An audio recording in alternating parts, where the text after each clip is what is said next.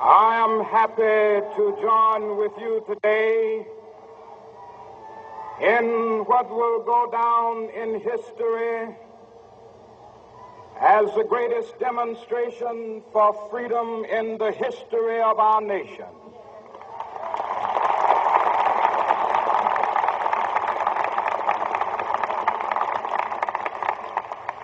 Five score years ago, a great American in whose symbolic shadow we stand today signed the Emancipation Proclamation.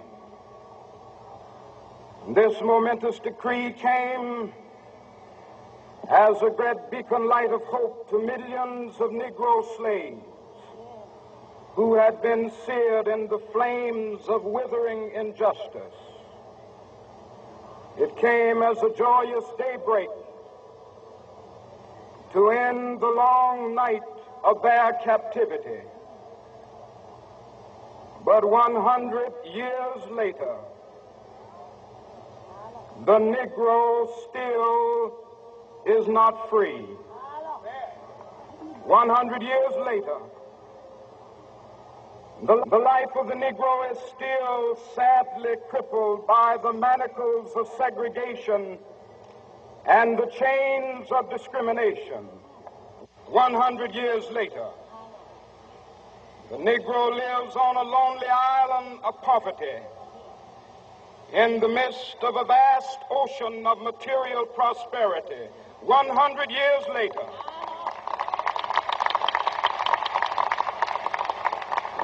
the Negro is still languished in the corners of American society and finds himself in exile in his own land.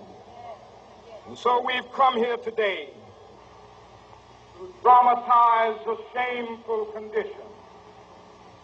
In a sense, we've come to our nation's capital to cash a check.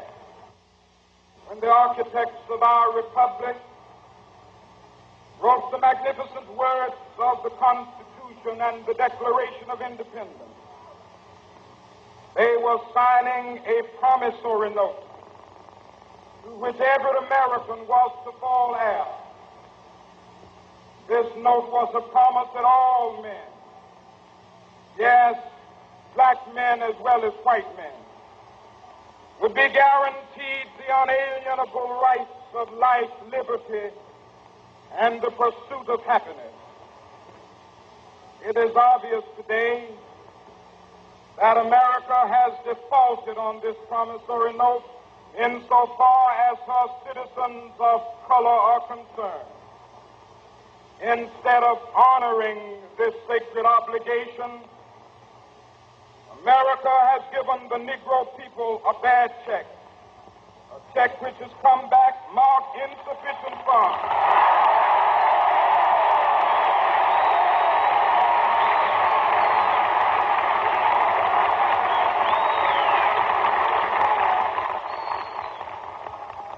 But we refuse to believe that the Bank of Justice is bankrupt. We refuse to believe that there are insufficient funds in the great vaults of opportunity of this nation. So we've come to cash this check, a check that will give us upon demand the riches of freedom and the security of justice.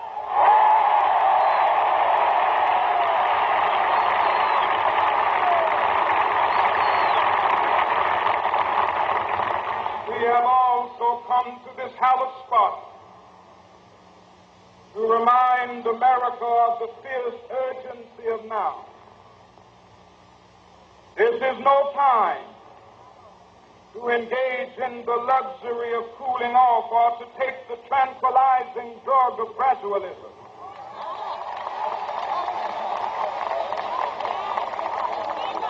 Now is the time to make real the promises of democracy.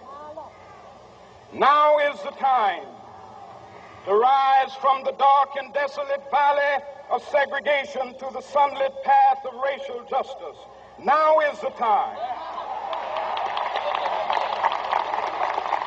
to lift our nation from the quicksands of racial injustice to the solid rock of brotherhood. Now is the time to make justice a reality for all of God's children. It would be fatal for the nation to overlook the urgency of the moment. This sweltering summit of the Negro's legitimate discontent will not pass until that is an invigorating autumn of freedom and equality. 1963 is not an end, but a beginning. Those who hope that the Negro needed to blow off steam and will now be content will have a rude awakening if the nation returns to business as usual.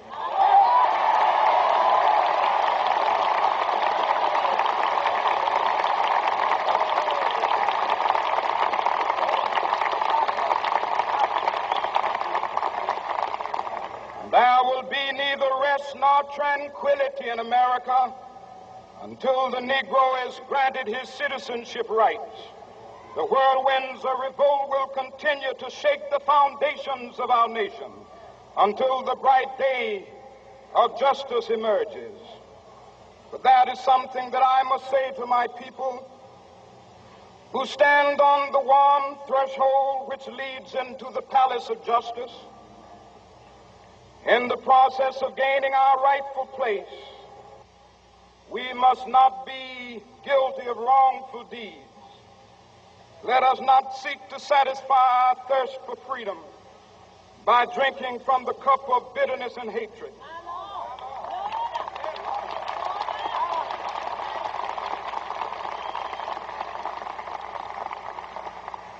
We must forever conduct our struggle on the high plane of dignity and discipline. We must not allow our creative protests to degenerate into physical violence. Again and again, we must rise to the majestic heights of meeting physical force with soul force. The marvelous new militancy which has engulfed the Negro community must not lead us to a distrust of all white people. For many of our white brothers, as evidenced by their presence here today, have come to realize that their destiny is tied up with our destiny.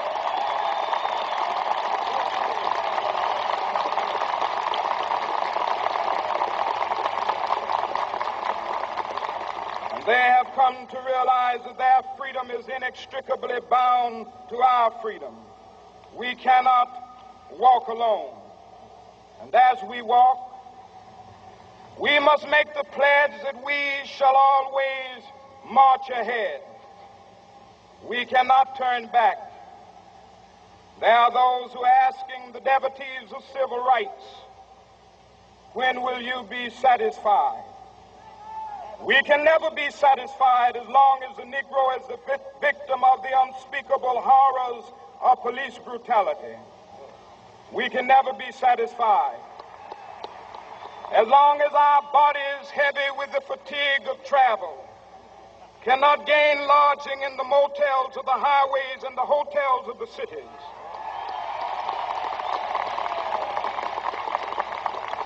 We cannot be satisfied as long as the Negro's basic mobility is from a smaller ghetto to a larger one.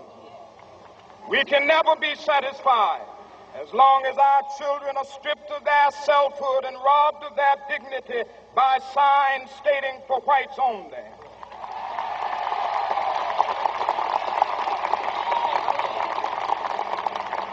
We cannot be satisfied as long as a Negro in Mississippi cannot vote and a Negro in New York believes he has nothing for which to vote.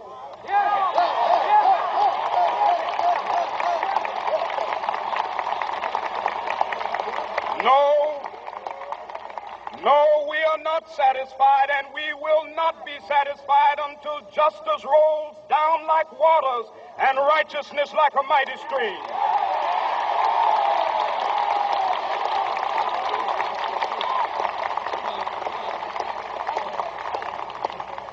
I am not unmindful that some of you have come here out of great trials and tribulation.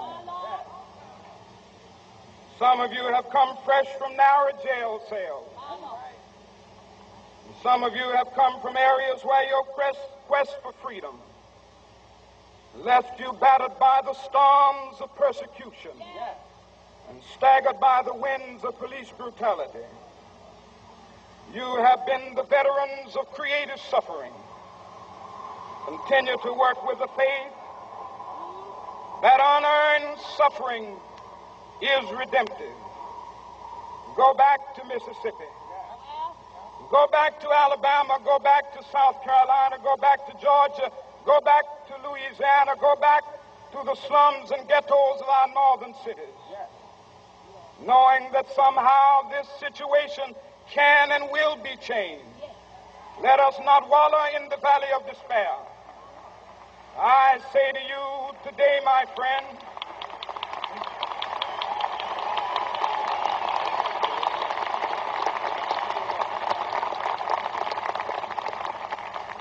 so even though we face the difficulties of today and tomorrow, I still have a dream. It is a dream deeply rooted in the American dream. I have a dream that one day this nation will rise up and live out the true meaning of its creed. We hold these truths to be self-evident, that all men are created equal.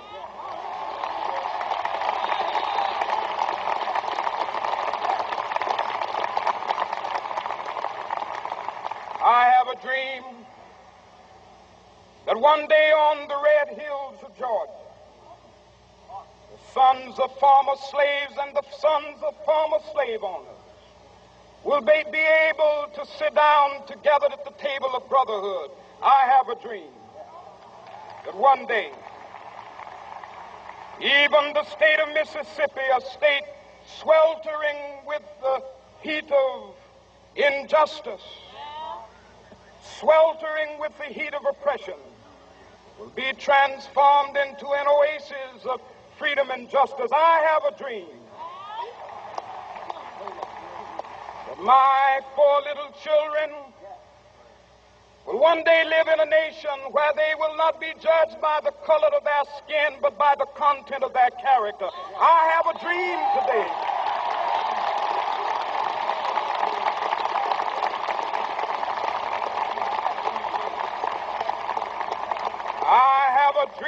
that one day down in Alabama, with its vicious racists, with its governor having his lips dripping with the words of interposition and nullification, one day right there in Alabama, little black boys and black girls will be able to join hands with little white boys and white girls as sisters and brothers. I have a dream today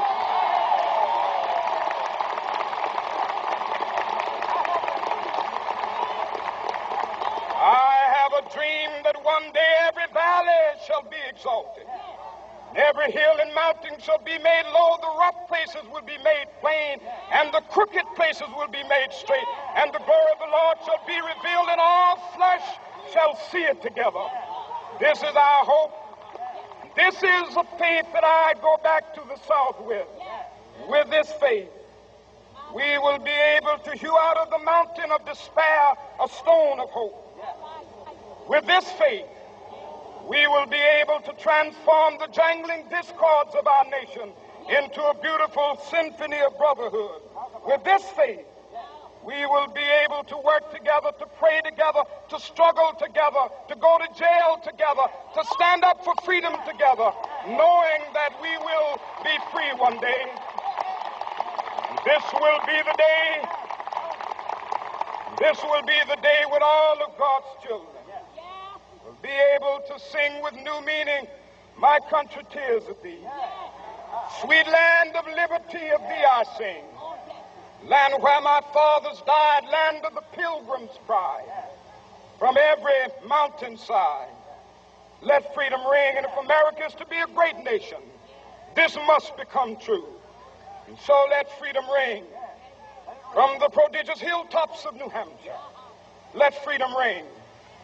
From the mighty mountains of New York, let freedom ring. From the heightening Alleghenies of Pennsylvania, let freedom ring. From the snow-capped Rockies of Colorado, let freedom ring. From the curvaceous slopes of California.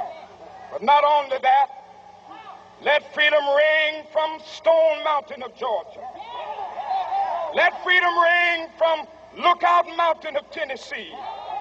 Let freedom ring from every hill and molehill of Mississippi, from every mountainside. Let freedom ring. And when this happens,